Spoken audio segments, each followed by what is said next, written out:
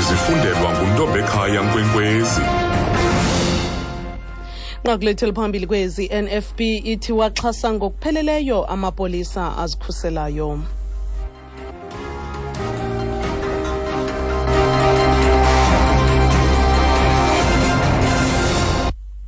Banibami ngazibini kunonala no Amaza ndiyabhotisa kwakhona mphulaphuli.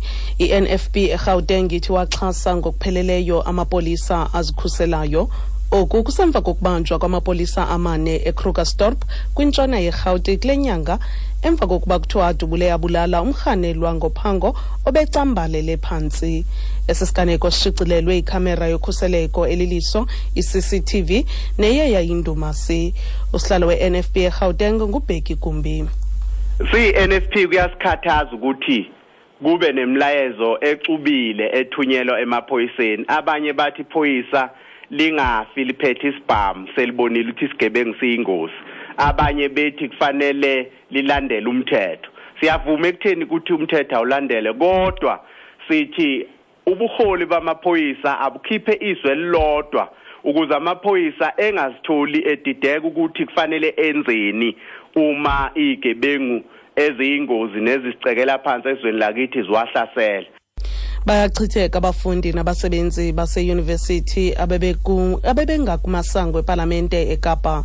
Eliquba labantu abamalunga nama-300 belinyanzelisa ukuba uMongameli Jacob Zuma okanye umphathiswa wemfundo ephakamileyo Blade Nzimande aye kuthetha nabo. Kambe bobabini abekho kweli ngalomzuzu. Bamxwaxile obambeleyo njengomphathiswa wemfundo ephakamileyo uThula Sinxesi nobezama ukuthetha nabo. Abafundi banyanzelisa imfundo yasimahla bekwafuna nokuba kupheliswe inkqubo yokuqesha abasebenzi ngokusebenzisa inkampani zangaphandle i-outsourcing ngolwasemzini.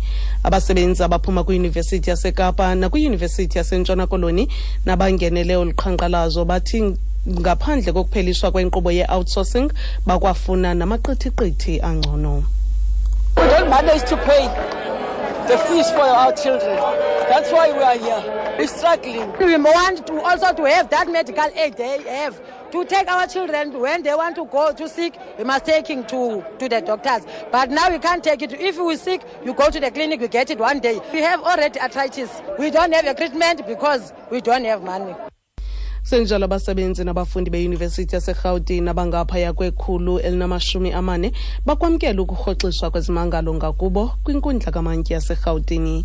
Abaqhankqalazi bebebanjwe ngolwesihlanu ngokutyeshela umyalelo wenkundla ngethuba bememelela ukuba abasebenzi bale yunivesithi baqeshwe ngqo yiyo kwikhampasi yaseKingsway eAuckland Park. Wisani Makhubele unengcombolo. The 141 protesters did not even set foot in the dock.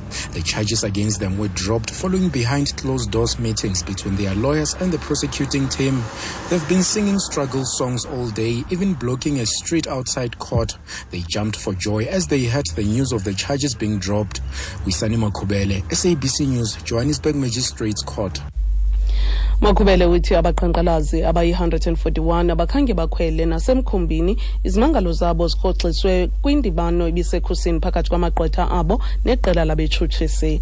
Baye baxhuma-xhuma luvuyo bakuva iindaba zokurhoxiswa kwezimangalo ngakubo.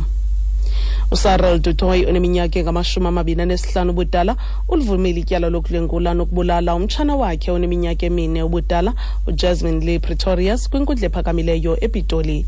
uJasmine wanyamalala ngoDisemba ka-2013 phambi kokubhaqwa komzimba wakhe kamva ungaphantsi kwebhedi kwiflat yaseBrakpan kwimpumarandi yaseGauteng. Iinkqubo zesigwebo ziza kuqalisa kusasa ngomso. Siqoshelisa njalo ke nezi zentsimbi yesithathu beliphambili inqaku lithi I-NFP eGauteng ithi iwaxhasa ngokupheleleyo amapolisa azikhuselayo. Oku kusemva kokubanjwa kwamapolisa amane eKrugersdorp kule nyanga emva kokuba kuthiwa adubule yabulala umrhanelwa ngophango obecambalele phantsi. Koko zilandelayo zingentsimbi yesine kwindaba zomhlobo wenene FM ndinguNtombekhaya Nkwenkwezi.